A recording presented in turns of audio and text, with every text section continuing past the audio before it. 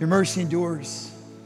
Your mercy endures. It's a great line that we find from the scriptures themselves that remind us that no matter where we've been or what we've been through or what we've done, that the mercy of God is long enough and high enough and broad enough and deep enough to consume any wrong that we've done and cover any wrong that has been done to us. So let me pray for us and then we'll hear from the word together. God, I thank you that your mercy is enough. I thank you that the strokes of your grace are so broad that they can cover over any thought, any comment, any action, any temptation that we have succumbed to in the last hours, days, or years. Jesus, I thank you that you use the scriptures to remind us that it's your mercy that draws us to a point of repentance, of apology.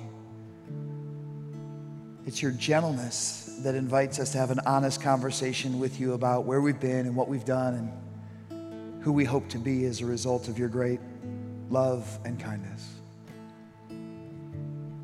God, I pray that you'd remove any barriers, spiritual, emotional, psychological, physical, that would prevent us from hearing your voice and your truth that illuminates what we need to know about who you are, about who we are, and about how it is you're calling us to live. We pray these things in Jesus' name, amen. Well, last week was Father's Day, and I hope for you dads, you were celebrated in good measure. I got a letter from my 7-year-old daughter that I think she wrote with the help of her school teacher that said this. It said, "Dear Dad, you look like Chewy," which is our family dog, "but you have a better attitude." And I don't know if that's very high praise to say that your character barely eclipses that of the family pet, but I'll take it. I'll take whatever it is that they want to give me.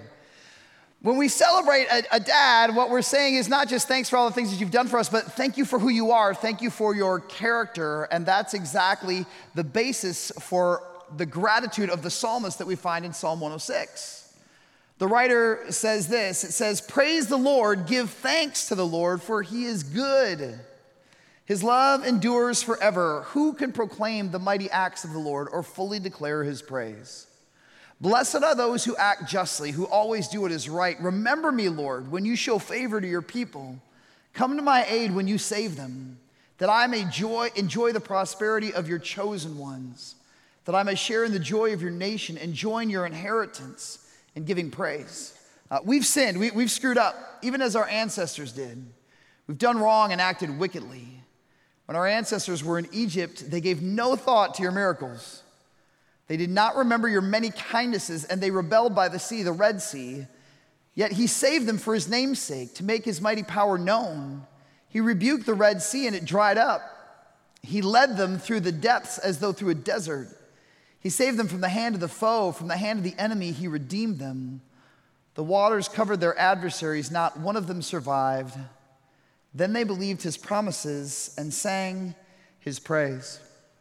In these few short verses, we realize that the people of Israel, God's ancient chosen people, there's a pattern. They praise God for doing something good, then they forget that God did something good, then they rebel against God's goodness, then they repent for their rebellion, then they receive God's mercy, and then this cycle gets repeated over and over and over. It's interesting because the psalmist declares that God did this amazing thing for the people at the Red Sea, and sometimes we forget that God did a miracle before they arrived at the Red Sea. And if you don't know the backstory, the people of Israel were enslaved for 400 years. They were oppressed by the Egyptians, and God sent these plagues to let Egypt, the rulers of Egypt, know that these people mattered to him and they needed to release him. And the 10th of those plagues was what God was called the death of the firstborn.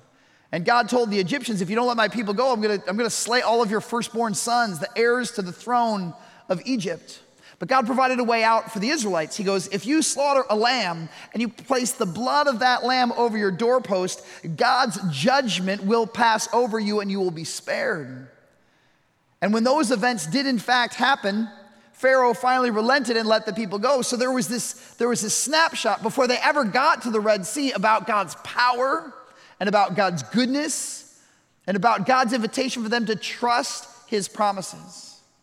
And in many ways, the Israel tradition calls it the Passover. That first Passover moment should have been the only reminder that they needed, that God was good, that God was faithful, that God could be trusted. But they, like we, often have short-term spiritual memory loss.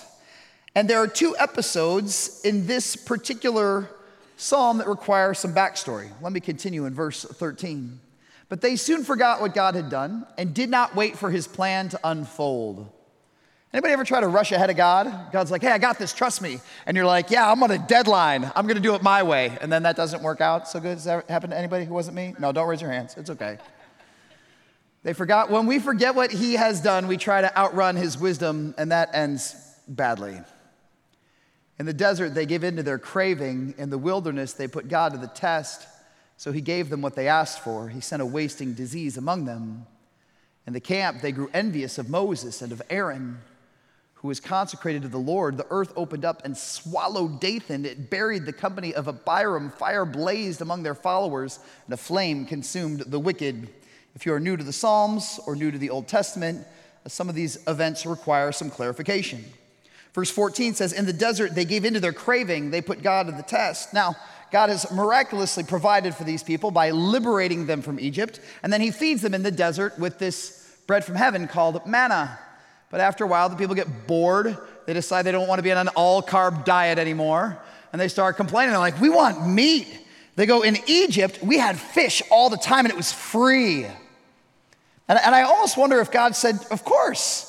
You had grand fish buffet. You were also, in case you forgot, slaves.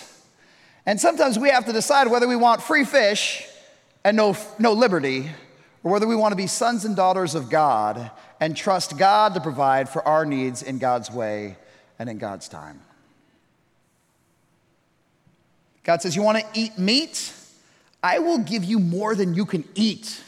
God sends a miraculous swarm of quail, and the people are literally neck deep in meat. I don't know if you've ever been neck deep in meat. At the beginning, if you're a carnivore like I am, you're like, this is amazing. And then 45 minutes later, you're like, this was a horrible idea.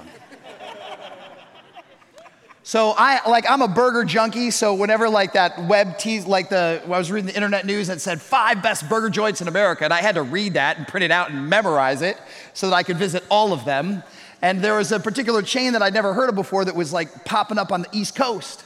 So I hunted them down when I was in New York, and I ate them. They have this burger called a Smoke Shack burger. It's barbecue bacon. It is delectable. And so every time I went to, I would almost rearrange my flights so I could go through the terminal that fed me those burgers when I was in New York. When they came to Chicago, I was excited. And then when I found out that they were coming to Detroit, where I lived at the time, I was ecstatic.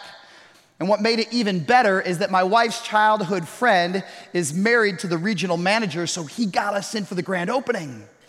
And so before it was even open to the general public, my wife and I are in this small group of esteemed guests, and you don't even order food. They just have servers with trays walking around with them. And they're like, would you like a Smoke Shack? I'm like, that's the only reason I came. And 5 minutes later, they're like, would you like another? I'm like, well, you're handing them out and they're free, so I want to help you do your job. Let me take that off your hands.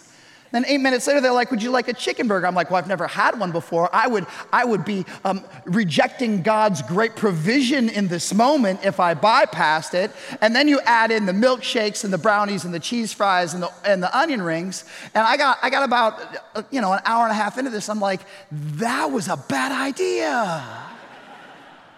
Like, there is such a thing as too much good meat. This is what the Israelites are going to learn in a hot minute. This is what we read in Numbers chapter 11. All that day and night and all the next day, the people went out and gathered meat, quail.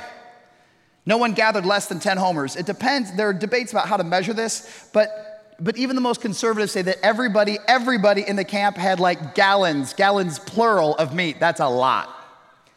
Then they spread them all out around the camp, but while the meat was still between their teeth, and before it could be consumed, mid-bite, the anger of the Lord burned against the people, and he struck them with a severe plague. Therefore, the place was named Kibroth Hattaavah, because they buried the people who had craved other food. One translation of Kibroth Hattaavah literally means graves of craving. So it is possible for our appetites when gone unchecked, to destroy us. This passage teaches us that when we're ungrateful, we want better food, not just literal physical food, but sometimes we reject the soul food that God has provided, and we want more. We want different, we want better. But verse 16 says he gave them what they asked for, but he also included a wasting disease. Have you ever heard somebody tell you, be careful what you wish for, you just might get it? Sometimes I think God says that to us. Because you want that? You really want that? Knock yourself out. Let me know how that works out for you. Sometimes we believe, what we believe should dictate what we desire, not the other way around. And you'd hope that an ungrateful people would learn their lesson after one crisis. They do not.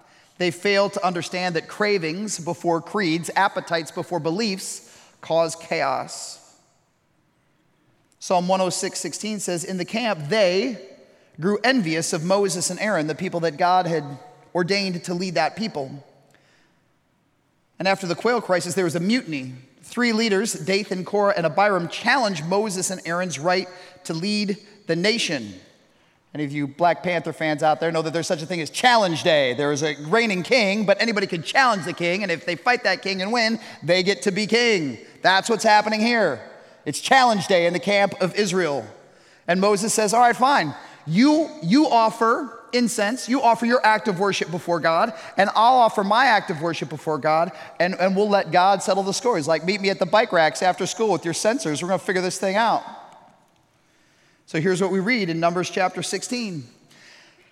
Then Moses said to the people, a couple million people gathered for this display, this is how you will know the Lord has sent me to do all these things and that it was not my idea. Moses is having a bad day at the office. It's like, I didn't sign up for any of this. If these men die a natural death and suffer the fate of all mankind, then the Lord has not sent me.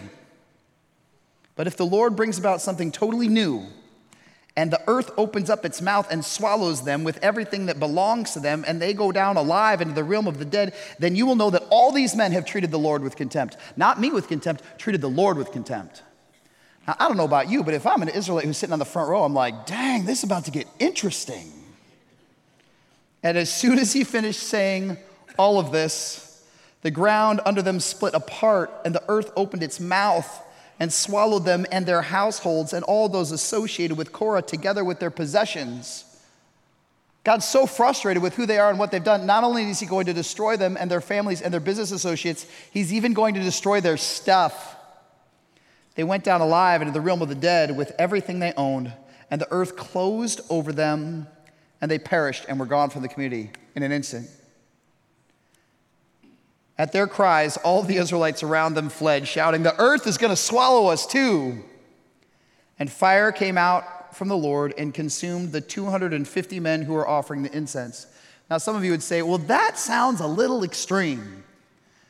But which God is doing this? The same God who gave them very specific instructions about the Passover. And what did he say at the Passover? If you trust me, I'll protect you. And when they got to the Red Sea, he goes, if you trust me, I'll protect you. When they got to the quail, if you trust me, I'll protect you. So people have they've read the warning on the box, disobedience causes death. They know this, but they keep forgetting.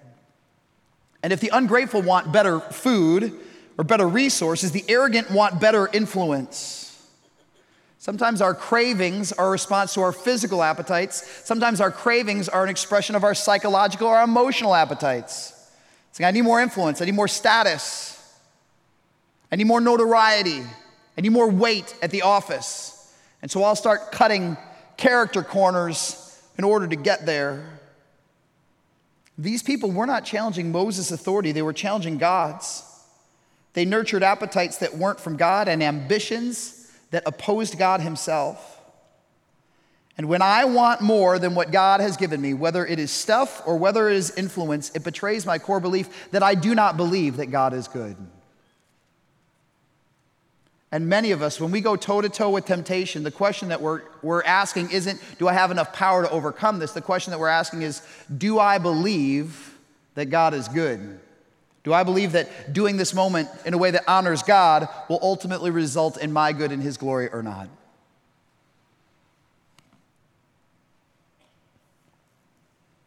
Story continues, Psalm 106, it says that Horeb, Another place in the desert, they made a calf and worshiped an idol cast from metal. They exchanged their glorious God for the image of a bull which eats grass. They forgot the God who saved them, who had done great things in Egypt, miracles in the land of Ham, and awesome deeds by the Red Sea.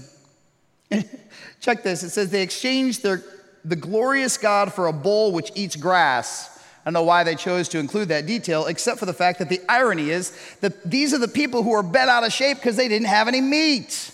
Now they're going to worship something that has lower culinary standards than they do. Now, why would they choose a calf? Because in ancient Egyptian mythology, Apis was a sacred bull. He was the son of Hathor, the goddess of music and joy. And the people keep looking over their shoulders. Like, it was better in Egypt. It was better in Egypt. It was better in Egypt. This life in the desert is hard. This trusting the God that we can't see is hard. We haven't had a great party in a long time. Let's reboot the system. Let's just switch out. How much worse could a new God be than the one who we don't feel is serving us well now? And so while Moses is on top of this mountain receiving the 10 Commandments, the people make an idol and throw a party. When Moses approached the camp and saw the calf and all the dancing, his anger burned, and he threw the tablets, these tablets that God had written the 10 Commandments on, out of his hands, breaking them to pieces at the foot of the mountain. And he took the calf the people had made, burned it in the fire, and ground it to powder, scattered it on the water, and made the Israelites drink it. He's like, how do you like that idol now? He said to Aaron, what did these people do to you that you led them into such a great sin? Do not be angry, my lord, Aaron answered. You know how prone these people are to evil. They said to me, make us gods who will go before us. As for this fellow Moses who brought us out of Egypt, we don't know what has happened to him. So I told them, whoever has any gold jewelry, take it off. Then they gave me the gold. I threw it into the fire, and out came this calf. You see what Aaron's doing there? That's a complete and total evasion of responsibility. Why? Because that's what spiritual rebellion always leads us to do, is blame somebody else. So say, it wasn't me. It wasn't my fault. This all caught me by surprise. This just calf came up out of nowhere. Well, we know that's not true. You go back a couple verses, it says that Aaron actually tried to shape the calf out of a tool. He sculpted it himself. So Moses goes back to the Lord and said, oh, what a great sin these people have committed. They have made themselves gods of gold. But now please forgive their sin. But if not, then blot me out of the book you have written. Moses is such a great leader that he goes, God, if you have to take me out of your family to spare these people, then do it. He's putting the interests of an obnoxious, rebellious, ungrateful people above his own. But God, who is slow to anger and rich in mercy, hears Moses' prayer and forgives the people. The psalm continues in verse 23. It says, he said he would destroy them, had not Moses, his chosen one, stood in the breach before him and kept his wrath from destroying them. Then they despised the pleasant land. They did not believe his promise. They grumbled in their tents and did not obey the Lord.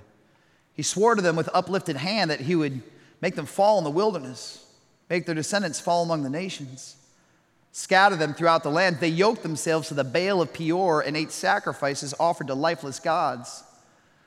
They roused the Lord's anger by their wicked deeds, and a plague broke out among them. But Phinehas stood up and intervened, and the plague was checked. This is credited to him as righteousness for endless generations to come. Now, this whole Baal of Peor and Phinehas episode requires some backstory too. And we find it in Numbers chapter 25. It says, while Israel was staying in Shittim, the men began to indulge in sexual immorality with Moabite women. And God said, I want you to stay connected with your tribe. Now, that wasn't being like an ethnocentric God, but he was saying, for this season, I want you to stick with people who are embracing the code that you believe in. Other people will lead you astray. So they began to engage in sexual immorality with the Moabite women, who invited them to the sacrifices of their gods. The people ate the sacrificial meal and bowed down before these gods. So Israel yoked, they paired, they tied themselves to the Baal of Peor, which is the god of that territory. And the Lord's anger burned against them. The Lord said to Moses, take all the leaders of these people, kill them and expose them in broad daylight before the Lord, so the Lord's fierce anger may turn away from Israel. So Moses said to Israel's judges, each of you must put to death those of your people who have yoked themselves to the Baal of Peor. Now, I want you to note the progression here.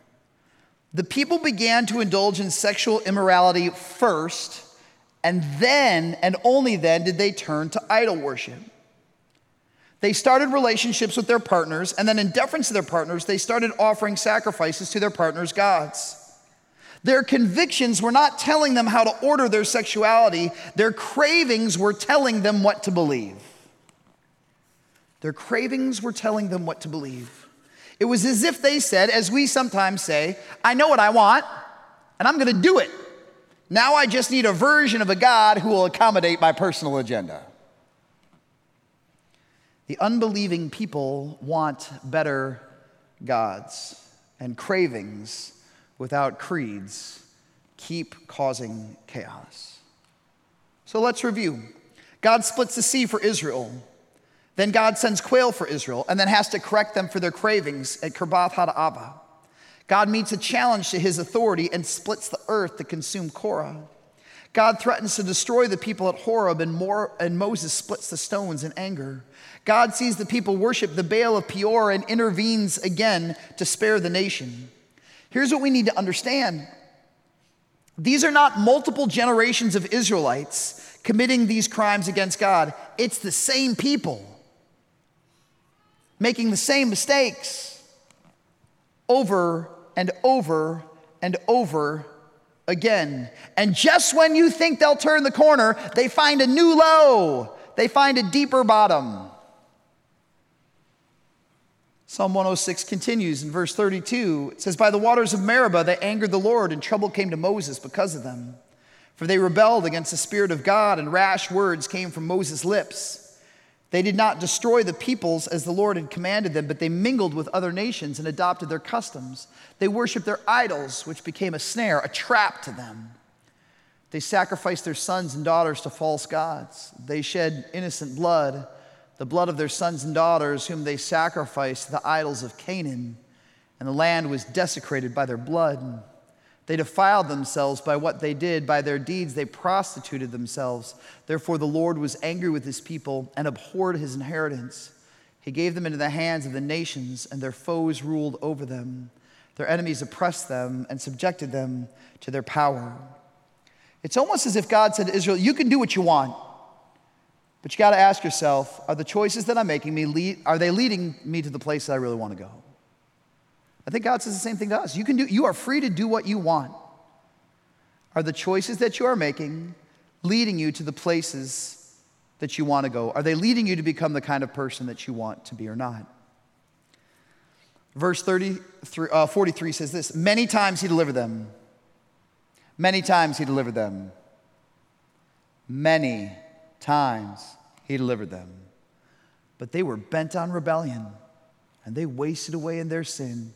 Yet he took note of their distress, and when he heard their cry for their sake, he remembered his covenant, and out of his great love he relented. He caused all who had held them captive to show them mercy. Save us, Lord our God, and gather us from the nations, that we may give thanks to your holy name and glory in your praise. Praise be to the Lord, the God of Israel, from everlasting to everlasting. Let all the people say, amen. Praise the Lord. The psalmist is saying, God, our ancestors rebelled and you forgave them. And then he said this, and so have we, and you are forgiving us. God split the sea for Israel. God split the earth for Israel. God split the stones for Israel, and God split the veil for us. As much as we want to separate ourselves from those people long ago, we've seen our cravings, our arrogance, our ingratitude lead us to reject God's love and wisdom too.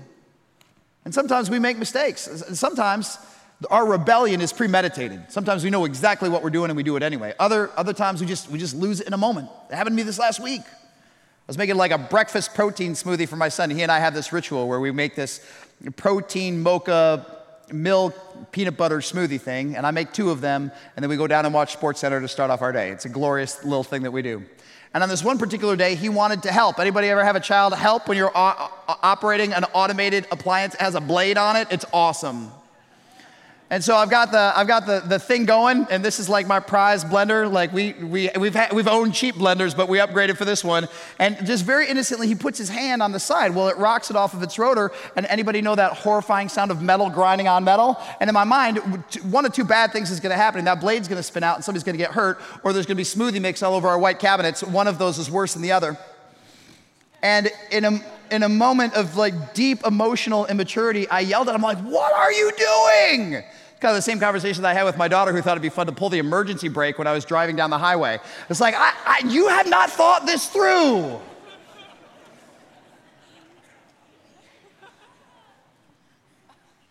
And 5 minutes later, I couldn't find him. And I went upstairs, and he's weeping in his bed with his pillow over his head. Now, did I mean to traumatize? Did I intend to traumatize a 9-year-old with my volume and my tone and my words when I kind of went into a moment of uncertain panic? No. But I did it anyway. And it was wrong. And there are some times where we say, well, I had a bad day, I'll apologize and we'll fix it. And God said, well, what happens if the wound was deeper than you anticipated? What do you do then? I think the psalmist is wise enough to be able to say there are some holes that we get ourselves into that we cannot fix. And no amount of immediate apologies make it immediately right. And as much as I want to say, I'm different, I'm better, I know more than those clueless Israelites who kept forgetting God's goodness, I do it all the time. And maybe you do too. Here's the good news. Just like God sent a lamb to Israel, an innocent lamb for them to slay, and put the blood of that lamb on their posts for them to be rescued, God does it again for us.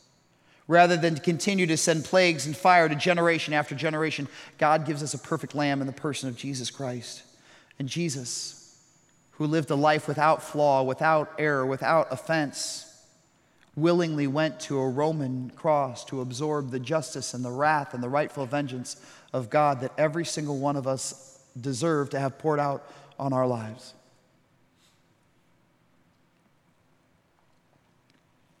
Matthew 27 says, when Jesus had cried out again in a loud voice, he gave up his spirit. At that moment, the curtain in the temple, which divided a holy God from an unholy people, was torn in two from top to bottom. The fact that it was torn in two from top to bottom, because it was a 90-foot ceiling, shows that it was God's initiative that was opening the door for connection, for forgiveness, for restored relationship between God and us. And when that happened, the earth shook, the rocks split, the tombs broke open, and the body of many people, holy people who had died, were raised to life. So in an earlier chapter, God used powerful moments to remind people that they needed his mercy. And in this moment, God's judgment doesn't fall on us, it falls on Jesus Christ. And the door is open not for us to be slain for our offenses against God, but for us to be forgiven and redeemed and restored. Instead of killing reckless people again, Jesus creates a path for them to find a way back home. It's only against the backdrop that Israel has done that the psalmist can say, give thanks to the Lord, for he is good. He shows favor to his people and rescues them even when they don't deserve it. And for us, for me, the goodness of God only comes into focus when I am honest about how much I need his goodness. The mercy of Jesus Christ is only great when I can be candid about the depths of my offenses that require that mercy to be real.